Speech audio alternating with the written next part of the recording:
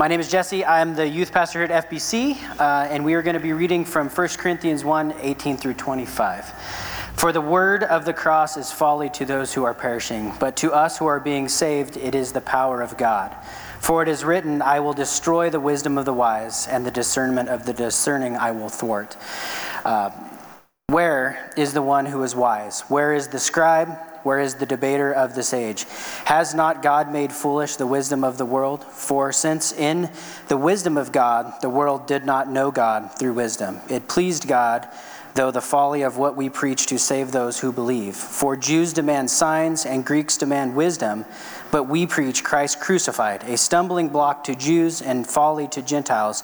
But to those who are called, both Jews and Greeks, Christ, the power of God and the wisdom of God. For the foolishness of God is wiser than men, and the weakness of God is stronger than men.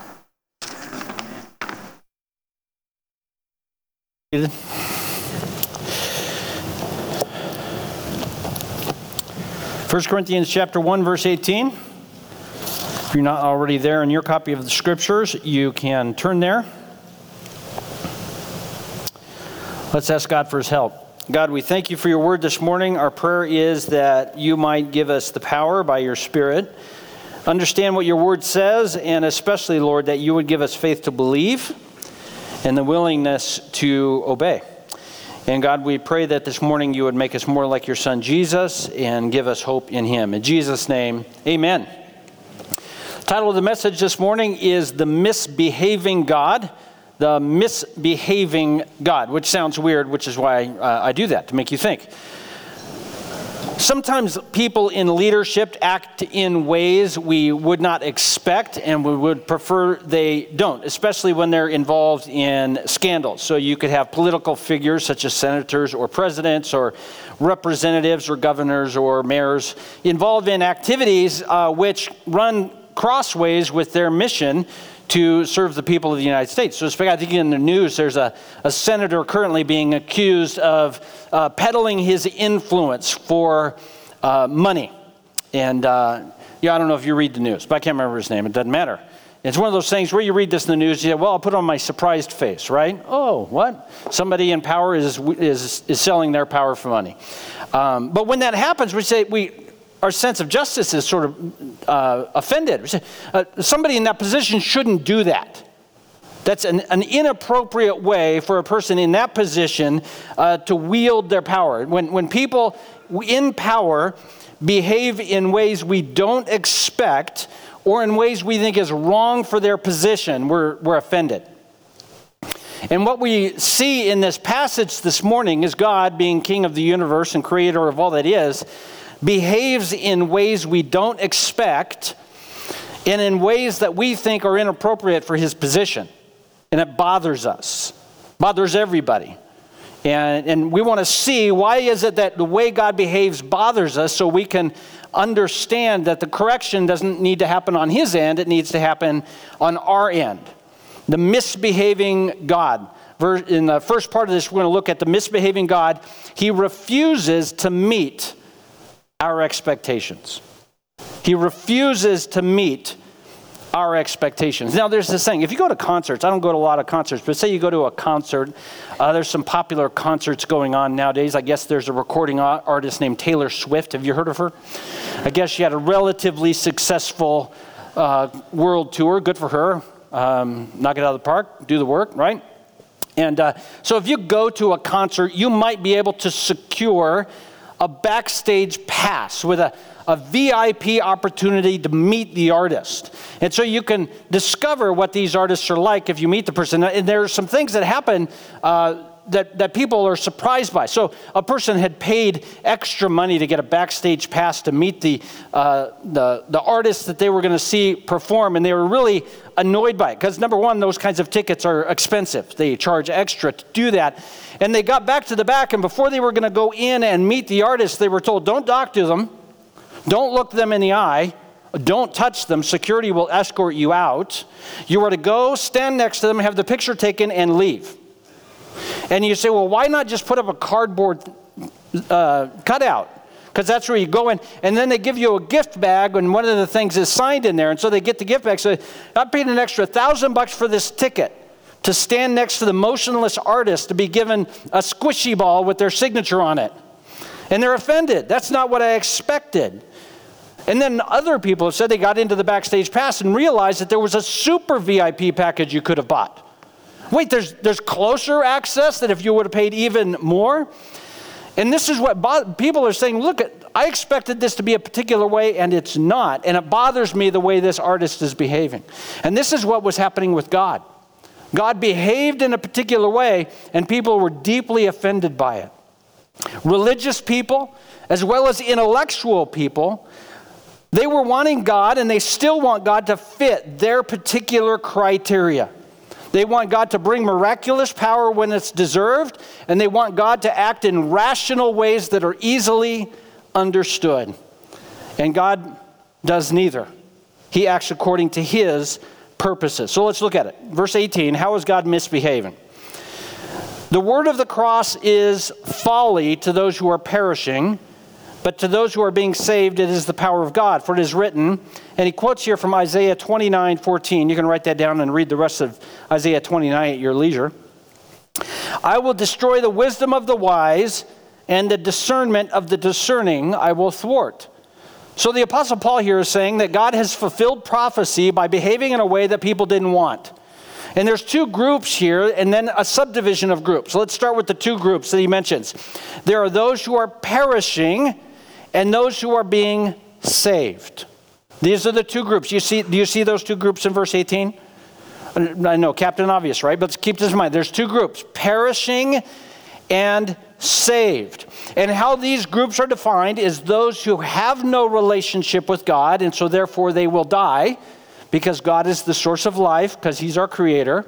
And then there are those who are being saved, those who have life, because they have a relationship with God, and God is the source of life.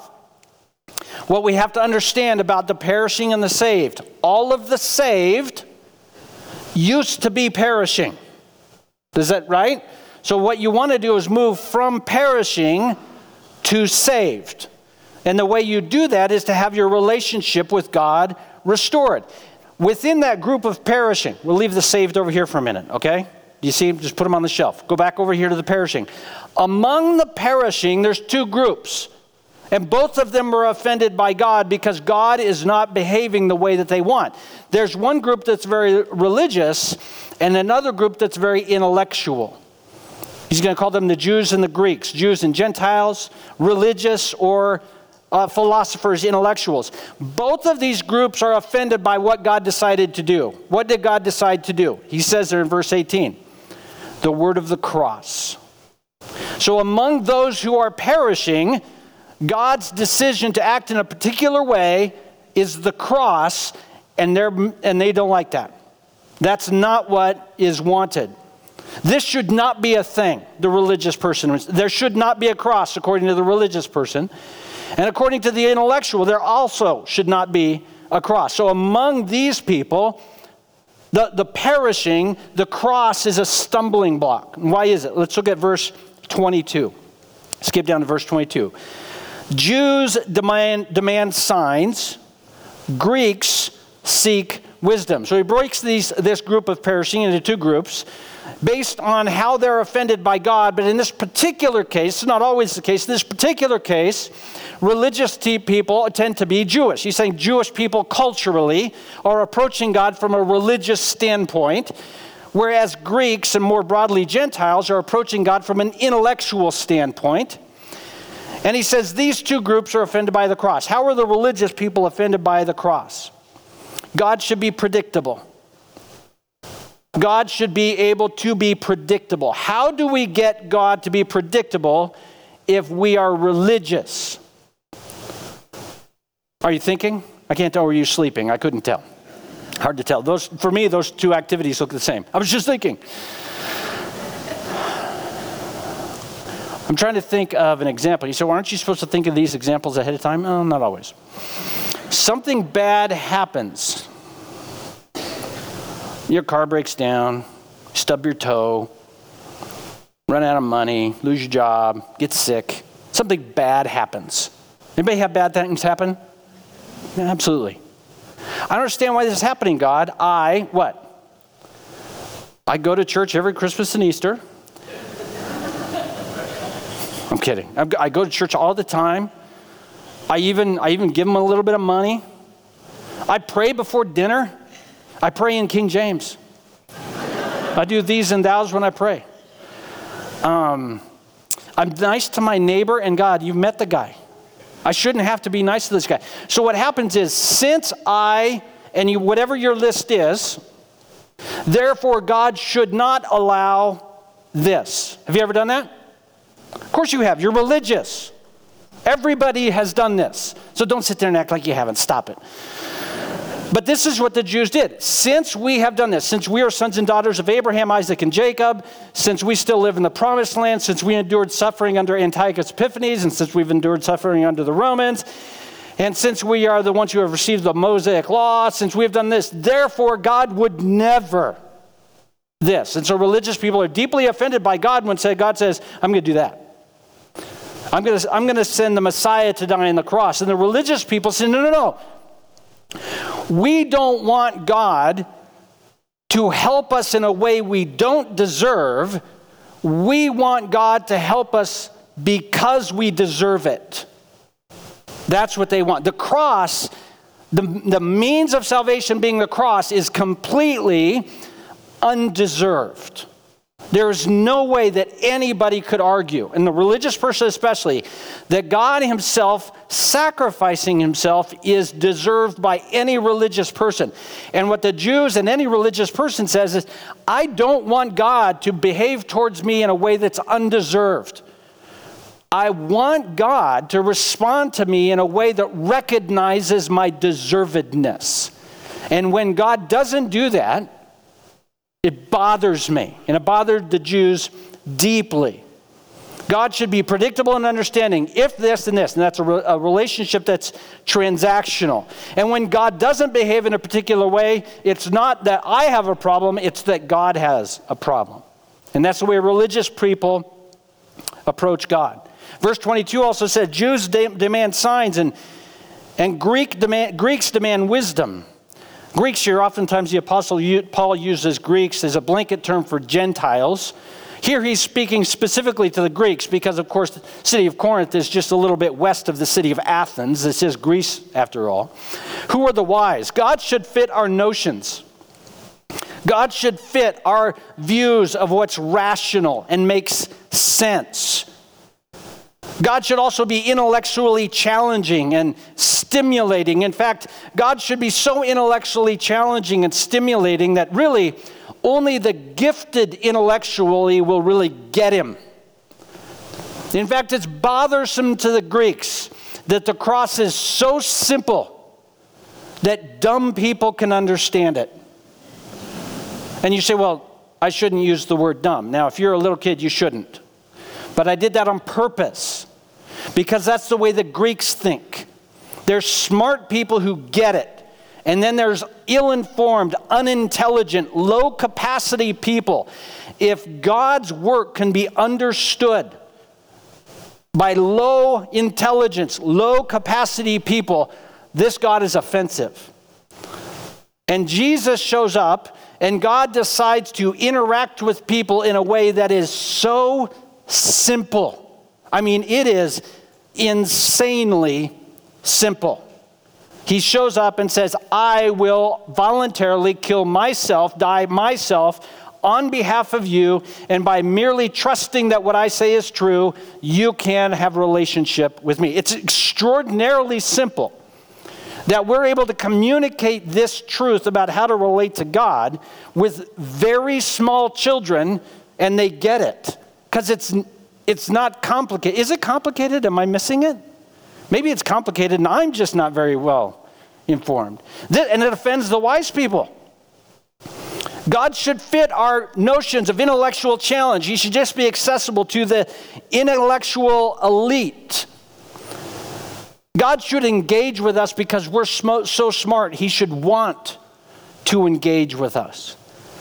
And Jesus shows up, dies on the cross in such a plain way that the most ill-informed, the most low-capacity person is able to understand this God is relating to me through personal sacrifice. The misbehaving God, he refuses to meet religious expectations, and he refuses to meet our cultural expectations around wisdom and intelligence. Now, why is this? This is a human problem. This isn't just a Jewish problem, a Greek problem. This is a human problem. And we're going to get into it more in the second part of this passage.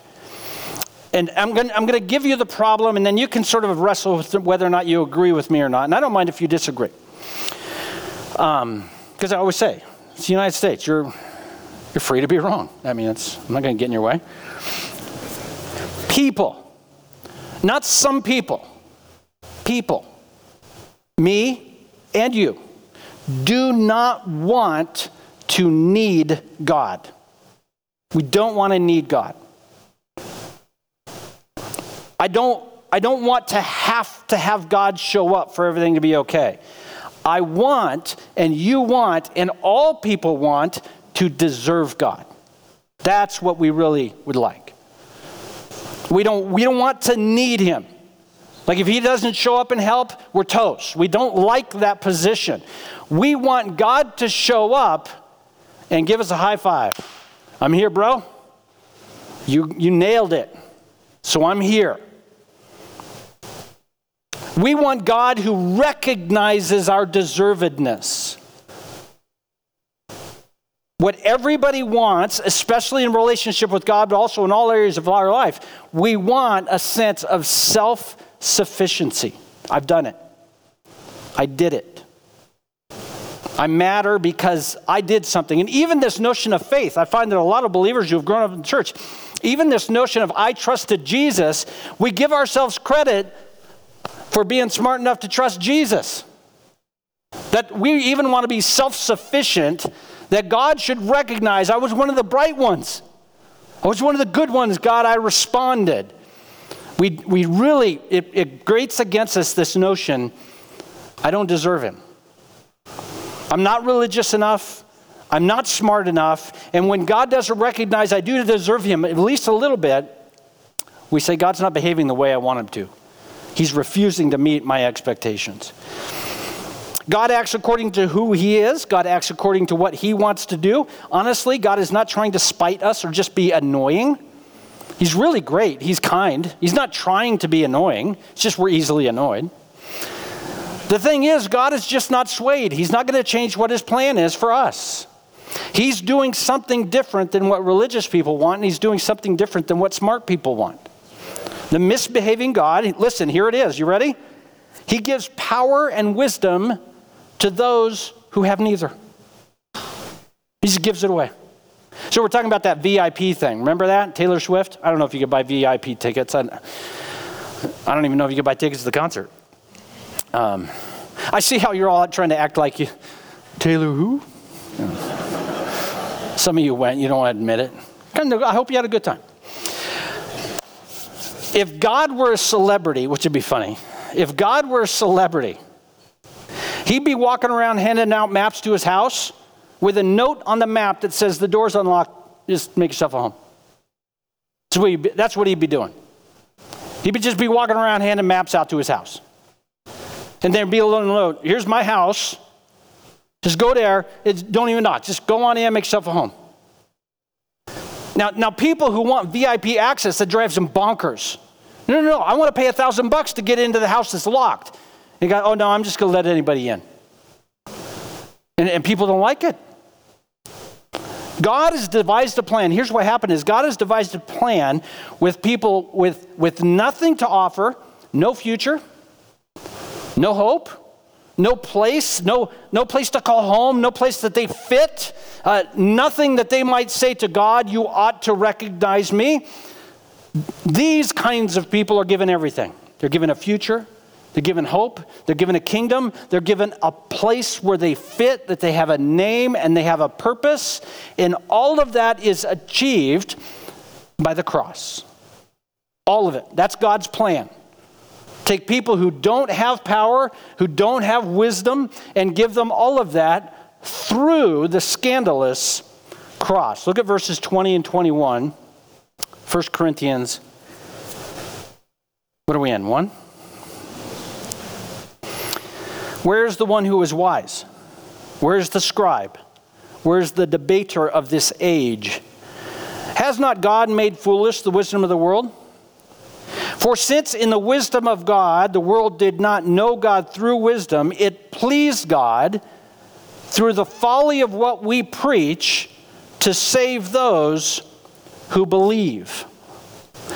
So wisdom is made foolish in the gospel preached. Paul preaches the gospel, and therefore all this wisdom that the Greeks would have is made foolish. What is this gospel? It's very, very simple. It's not complicated. You've heard it so many times you might find it dull. God created everything that is. If there is something, God created it. If something is, it is made by God. Okay, good. Thanks, Steve. You got my back. All right. Come on, wake up, folks. That means he owns all the things. That also means all the things are owned by him. There's none of the things that he does not own. And of all the things that he owns, he cares deeply about, that everybody recognizes he is the owner. That's the start. That's why Genesis 1 exists. Genesis 1 and 2 do not exist to tell you how God created the world. Genesis 1 and 2 exist to tell you who created the world. It is the one true God, the creator of all things. Then man shows up. God gives us everything, says you're in charge, take care of it. We abandon God because we don't like having to need God. We don't like it. So we bail on him. So God creates everything, and his creation, humankind, tell God, take a hike. And God says, okay. And so we separate ourselves from God relationally. Since God is the source of life, to be separated from God is to be defined as dead. So therefore, we are dead. If you are not dead yet, it's coming. I don't want to be depressing. That's just the way it is, isn't it? Unless something's changed. So we exist in separation from God. We cannot know him because there's no way for us to have connection with him because he is perfect and we are not. So what is the fix going to be? The religious people say it's no problem. What we need to do is make up for our mistake by being religious. And so therefore, we will atone for our own sin by being righteous, but you cannot do it. You do not live long enough to pay the penalty for your sin. If you want to pay the penalty for your sin, it will take you forever. So the downside of you paying the penalty for your sin is it requires eternity to do it, so you will never enjoy the benefit of paying for it, because that day will never come. The wise person is not going to say, I'm going to pay for my sin. The wise person is going to say, I'm going to rationalize my way out of this. Listen, I'm just a human. I'm just a person. And besides, who can know God? Or as Pilate did, the great philosopher Pilate. You heard of this guy? What is truth? He could have lived yesterday. What is truth? So let's just question everything. And so the religious person wants to be righteous. The smart person is smarter than God. And then God shows up and says, you know what I'm going to do? I'm going to sacrifice myself and bear on myself the penalty for your sin. Because God, being eternal, has the ability to pay the penalty for our sin and not take eternity to do it. So God on the cross takes upon himself the penalty for all of your sin. And he says to you, if you want me to take the penalty for your sin on myself and then grant unto you all of my righteousness, what you must do is believe. That's it. Just trust him. Just say, he did that for me. I'm good. And in that moment, boom, all your sin is on Christ. All his righteousness is on you. Since you are as righteous in Christ, what does that mean about your relationship with God? Restored, so therefore you have life. Or as Jesus would say, life to the fullest. Because when does it end? Never. Never. It never ends. So we live forever. So therefore, all who trust Christ receive salvation. and eternal life and look forward to a future kingdom. That is the gospel Paul preached. Is this complicated? Am I missing something that is supposed to be more complicated than this? If you are a sinner, you are. Jesus will give you his righteousness if you trust him. That's it. And religious people, it drives them bonkers. Because they spend their whole life, and some of you know what this is like, it drives you bonkers. You have spent your whole life going to a church like this one, trying to clean up your act. Not saying you're not a Christian, but all your life trying to make God happy with you. It never feels like he's super happy with you. Some guy drags himself in off the street. He's still hungover, crawls into the front row, prays to receive Jesus, and he's happier than you've ever been. And you say, that's messed up. God, I have been working my whole life. I pray in King James before dinner. I do, and this alcoholic drags himself into church smelling like a bar, and he's happier than I've ever been. I don't like how this works. It drives us nuts. That's exactly what was happening to the Jews. Drove them nuts. This doesn't make any sense. What Paul is saying is the self-sufficient aren't reached by the gospel. The gospel is for those who aren't self-sufficient. The gospel is for those who are desperate. The gospel is for those who are needy. The gospel is those who need God to initiate the call. The gospel is not for those who get it. The gospel is for those who have God show up. That you trust him and you are saved. And as a Christian, we are not learning to be more self-sufficient over time. The gospel in the life of the Christian is learning to live in the reality of our inability to take care of ourselves. Trust is not self-sufficient. To trust Jesus is to recognize I am not self-sufficient. Let's look at verse 23. We preach Christ crucified, a stumbling block to the Jews, folly to the Gentiles. Why is this? Jews said Messiahs aren't crucified. Messiahs have victory. That's the problem the Jews had with a Messiah that dies. Messiahs aren't supposed to be crucified. Messiahs are supposed to have victory. This Messiah did have victory. Not the victory they wanted. They wanted a victory they deserved. They deserved freedom from Rome. They deserved national freedom. They deserved political victory. This Messiah had the gall to merely provide them victory over sin and death through his own sacrificial death.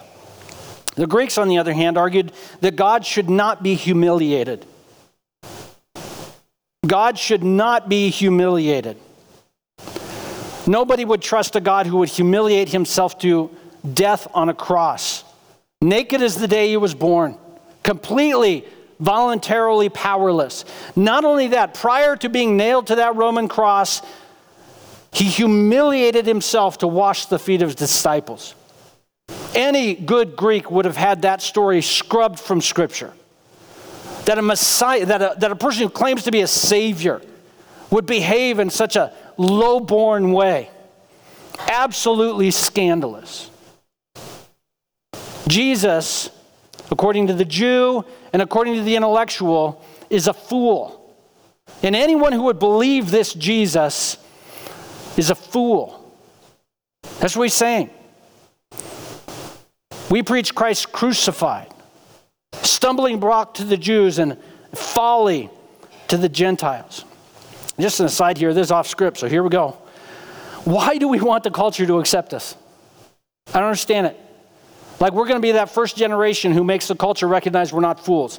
If we're doing gospel right, the religious and the intellectual will see us as foolish. That's what the cross does.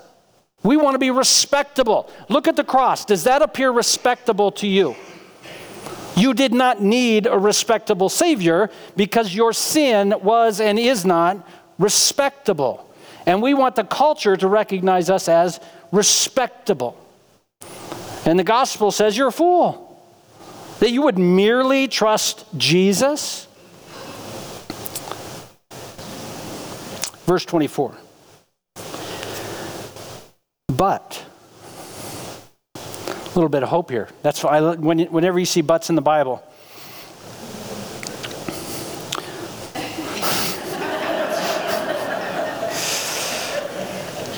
sorry, I was thinking about those guys that went out from David and they were mourning the loss of the king, and they tore out their butts on their robes, humiliated them. That's terrible. But to those who are called, that means God shows up one day. I don't know when that was for you. I hope that's happened for you, but I don't know when it was for you. You did not figure God out that day, right? You understand that? If you are a member of the kingdom of God by faith, you did not figure God out that day. You weren't one of the insightful ones. You weren't one of the well-informed ones. You weren't one of the ones raised in the right kind of family. You weren't one of the ones that was lucky to attend a Bible-believing church. Everything didn't fall into place for you. What happened? God showed up and says, I want you in my family. That's why he phrases it that way very intentionally for religious people like us. But to those of you who are called, both Jews, religious people, and Gentiles, the intellectuals, Christ is the power of God and the wisdom of God. Christ is the power of God and the wisdom of God. So when you think of your own testimony, why is it you got saved? The reason is biblically, the reason always starts with not, well, I, but what? Well, Christ. That's the start of a biblical testimony. I was sitting one day, and my mom shared with me, and Christ used those words by the power of the Spirit to open my eyes.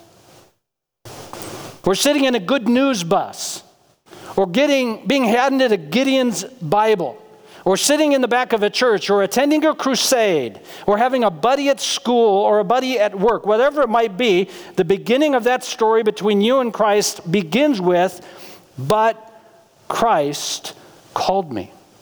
And then as a Christian, as you've journeyed through your life and you've learned some lessons and understood the Bible and understood what it means to say no to sin and yes to holiness and all these kinds of things, all of these things are not, but I figured out to read my Bible, but I prayed, what is it? It's always what? But Christ one day brought a person into my life and said, to know God, you must know his word. Oh, okay, that makes sense. I better read the Bible. That's not some brilliant insight for me. It's just God being nice enough to work in the heart of an individual and say, you should read your Bible. Okay, that makes sense. I think I'll do that. But Christ, this is the notion. This is the point. To those who are called, if you are in the family of God, it's Jesus shows up one day and says, I've got righteousness for you. I've got purpose for you. I've got life for you. I've got a kingdom for you. And his Holy Spirit moves in us and we believe. It's all Christ. All the time, nothing else. For those who are called, the cross is our power. Sin no longer has a claim. Has anybody sinned this week? Okay, got some truth tellers, and then the rest of you are liars. So everybody's a sinner. Why is that okay? If you're a believer, why is that okay? It's done. Yeah, but we don't do that. Religious people, I've been in church too long. Don't start with me. Because this is how you square it with God. You did whatever it is you don't like to do. I don't know what it is. Of course, you do like to do it, but you don't like to. You like to do it, but you do it anyway. And this is what Seth told me. This isn't right. Am I getting it right, Seth? Okay. Sorry. So how do you square that? You blew it again. I mean, you blew it. Like, it'd be in the paper. If we knew, we wouldn't want you here, right? That's what you're thinking. Those people knew. Okay, so how do you square that? A couple of ways you can square that. First one, I think probably the most popular one. I promise to never do it again. Who's done this one? Okay, still a bunch of liars. Good. I promise that. And when do you feel better? When do you get over it? When it's been a long enough time. So I blew it again. So I got to set a personal record for how long I go before I do that again. And when I beat a PR, and some of you, this bothers you that I'm talking about stuff we're not allowed to talk about. Is it bothering you? You know you've done this. Hey, it's been this many weeks. I've never gone this long. So therefore I am righteous. No. That's not how it works, Christian. How's it work? Jesus already paid it. When can you feel okay that you and God are okay? Now I'm going to make the religious people mad. Are you ready? When can you feel okay? While you're still sinning. See, the religious people got quiet. No, now people are going to sin. That's not how it works. This is the scandal of the cross. You don't have to behave a particular way to make God happy for you. Jesus has to behave a particular way for him to be happy with you. And Jesus nailed it on a cross. You're good to go. I happen to believe, because it's biblical, that if you would get that into your head, getting over sin would actually be easier for you. Because guilt and shame is what keeps you trapped in that cycle. But if you would finally realize, no, it's paid for, I am good. That is, for the religious person in the room, I'm telling you, they're here and they are already writing the email. That is a scandal, what I just told you. For those who have been called, what is that? That is a cool, refreshing glass of water. Where do we learn that? John chapter 4, a woman sitting at the well, and Jesus says to her, I will give you water. And that's the hope. The cross is the power. Sin no longer has a claim on you. Death no longer has any power over you. You will live forever. The question is today, are we going to live in the reality of I need Jesus today? Or am I going to live in the reality of I want my life to be structured in such a way I don't need Jesus? Look at verse 25. For the foolishness of God is wiser than men, and the weakness of God is stronger than men. By the way, the world cannot compete with God, and the called don't want to. What do we need to give up so that we can live in the reality of God's power? What do we need to give up to live in the reality of God's power? As an act of worship, we need to give up our deep-seated need for self-sufficiency. To live in the power of God, to live in the power of the cross, we need to give up this deep need to be in charge of our own life and say, instead, the trajectory of my life is a greater and greater understanding of how much I need God again today. I'm going to read a psalm to you. It's really, really long. It's actually not that long, but our attention spans are short. This is Psalm 33. I'm beginning in verse 10. It's not on the screen because it's a game day ad. If you want to follow along with me, it's Psalm 33, beginning in verse 10. If you don't know where the book of Psalms is, look in your table of contents. Psalm 33 is right after Psalm 32. The Lord brings the counsel of the nations to nothing. He frustrates the plans of the peoples. The counsel of the Lord stands forever, the plans of his heart to all generations. Blessed is the nation whose God is the Lord, the people whom he has chosen as his heritage. The Lord looks down from heaven and he sees all the children of men. From where he sits enthroned, he looks out at all the inhabitants of the earth. He who fashions the hearts of them all and observes all their deeds. God's in charge. He created everything. He watches. Listen, verse 16. The king is not saved by his great army. A warrior is not delivered by his great strength. The war horse is a false hope for salvation, and by its great might, it cannot rescue. Your military is useless. That's what he just said to the nation. Military is useless. It's whatever God wants to do is what matters. Behold, the eye of the Lord is on those who fear him. Verse 18. on those who hope in his steadfast love, that they may deliver their soul from death. There's no hope in the military, he says. There is hope where? For those who hope in his steadfast love. Verse 19, he keeps them alive in famine. Our soul waits for the Lord. He is our help and our shield. Who is our help and shield? The Lord alone. For our heart is glad in him, because we trust in his holy name. Finally, let your steadfast love, O Lord, be upon us, even as we hope in you. The goal of life in God is to finally come to that place where we are called and trust him for salvation. We spend the rest of our life in him, making our life more and more about trusting him more and more, not less. We want our lives to be designed so that we trust God less over time, when really the goal is to, at the end of your life, being fully trusting in him alone and not this other stuff. Three things, three passages of Scripture. These are on the screen. Romans chapter 1. We got time. I'm going to read fairly lengthy sections of Scripture unapologetically. I'm reading Romans chapter 1, beginning at verse 18. For the wrath of God is revealed from heaven against all ungodliness and unrighteousness of men, who by their unrighteousness suppress the truth. For what can be known about God is plain to them, because God has shown it to them.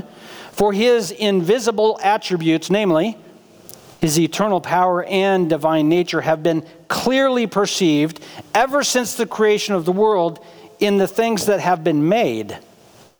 So they are without excuse, for although they knew God, they did not honor him as God or give thanks to him, but they became futile in their thinking, and their foolish hearts were darkened. Claiming to be wise, they became fools and exchanged the immortal God for images resembling mortal man and birds and animals and creeping things. The misbehaving God, he refuses to meet expectations, and he gives power and wisdom to those who have neither. First thing here, God is self-evident. God is self-evident. To deny God requires work. To believe God requires acknowledging reality. That's what Romans 1 says. The question we have to think about in our own lives, whether we're a believer or not yet a believer, what are we crafting or building in our lives? Look at verse 22. They exchanged the glory of God for images. What we want to think about is, what are we crafting in our lives? What are we building in our lives? What are we constructing in our lives so that we don't need God today? You got to think about that. What do you want that you don't currently have? What do you want that you don't currently have, that if you had it, you wouldn't have to trust God so much? And what are you trying to build in your life so that you don't have to have God show up? I don't know if that is stuff. I don't know if that is relationships. I don't know if that is clean living. I don't know what it is, but you have to think about this in your life, because this is a universal condition. This is not just bad people or evil religious people. This is people. We're always trying to look for ways to not need God today. And what we have to do is own that and say, God, I'm sorry, I don't want my life to be about self-sufficiency. I want my life to be designed to dive into dependency on you. So why don't you ask that question yourself? What are you building in your life so that you don't need God to show up? What do you need to do with that? Matthew chapter 21, verse 42. This is a shorter section. The next one's really long, so don't get excited. Jesus said to them, who? You, just pay attention. Have you never read in the scriptures, the stone the builders rejected has become the cornerstone? This was the Lord's doing, and it's marvelous in our eyes. Jesus is rejected because Jews, religious people, want a different kind of Savior. Religious people have problems, and they want a Savior that will save them from those problems, so they need a specific kind of Savior. This is universal. This isn't Jews only. This is people. Are you a people? And this is you. So the question we ask ourselves today, you wandered into church. My guess is you have something you want to be saved from. If you're a human, you do. You got stuff in your head. Man, I wish this was better. What do you want to be saved from? And have you decided you need Jesus to be a Savior from that kind of Savior? Because the thing that must no longer be in your life, that if God doesn't show up and fix this, He's not God, you've decided you know what God ought to be like. And the offense of the cross is He has the gall to save you from what you need to be saved from, and some of the things you want to be saved from, He's going to let linger. And we need to wrestle with that reality and recognize as humble people saying, you know what, God, I'm a little frustrated with you because I'm actually hoping for a different kind of Savior this week. I want to trust you as the Savior you are. You have given me life and purpose and righteousness and a kingdom that will never end. I'm going to continue to pray that you fix this thing. But if you don't, God, I think there's a prayer I've heard somewhere before. What is it? Not my will, but yours be done. We reject Jesus in little ways throughout the day when He doesn't show up and save us from the things we want saved from. Because the cross saves us from the thing, sin and death. Okay, last one, Acts chapter 17. This is for all the smart people. So I'm going to read it anyway. I'm not one of the smart peoples, but I'm going to read it to you anyway. I've already lost the smart and religious people anyway. That's, they're busy writing the emails. My email is sstanley@fbcmedford.org. So Paul, standing in the midst of the big building. This is in Athens. Men of Athens, I perceive that in every way you are very religious. That's not a compliment. As I passed along and observed the objects of your worship, I found also an altar with this inscription: to the unknown God. What therefore you worship as unknown, this I proclaim to you. The God who made the world and everything in it, being Lord of heaven and earth, does not live in temples made by man, nor is He served by human's hands as though He needs anything, since He Himself gives to all mankind life and breath and everything.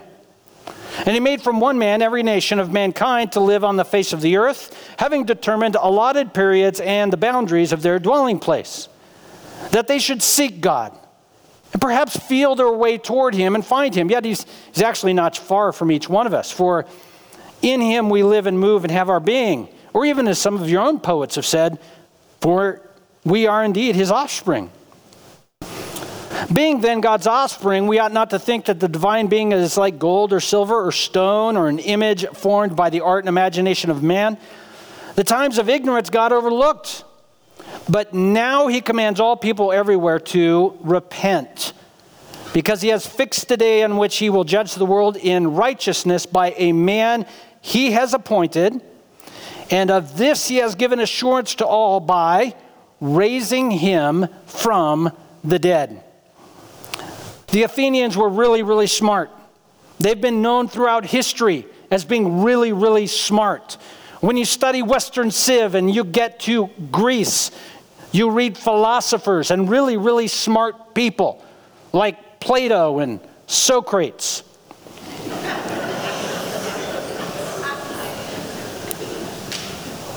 Here these people are in all their brilliance, and they have in their temple a shrine to the unknown God. What did their intellect get them? More questions. That's where it always goes. And that's what curiosity ought to do for us, and it serves us well. It does not help us find God. And Paul came in to their brilliance, and he just simply said, you've got to stand before God one day. Smart, not smart, brilliant, unintelligent. you got to stand before God one day, you got one solution, and it's a guy raised from the dead. And he got laughed out of there. A couple of people responded in faith, but he got laughed out of there. What a foolish notion. What a foolish notion. Maybe you are brilliant. Maybe you are an intellectual. Maybe you are trying to have all of your questions answered, and those pursuits are worthy.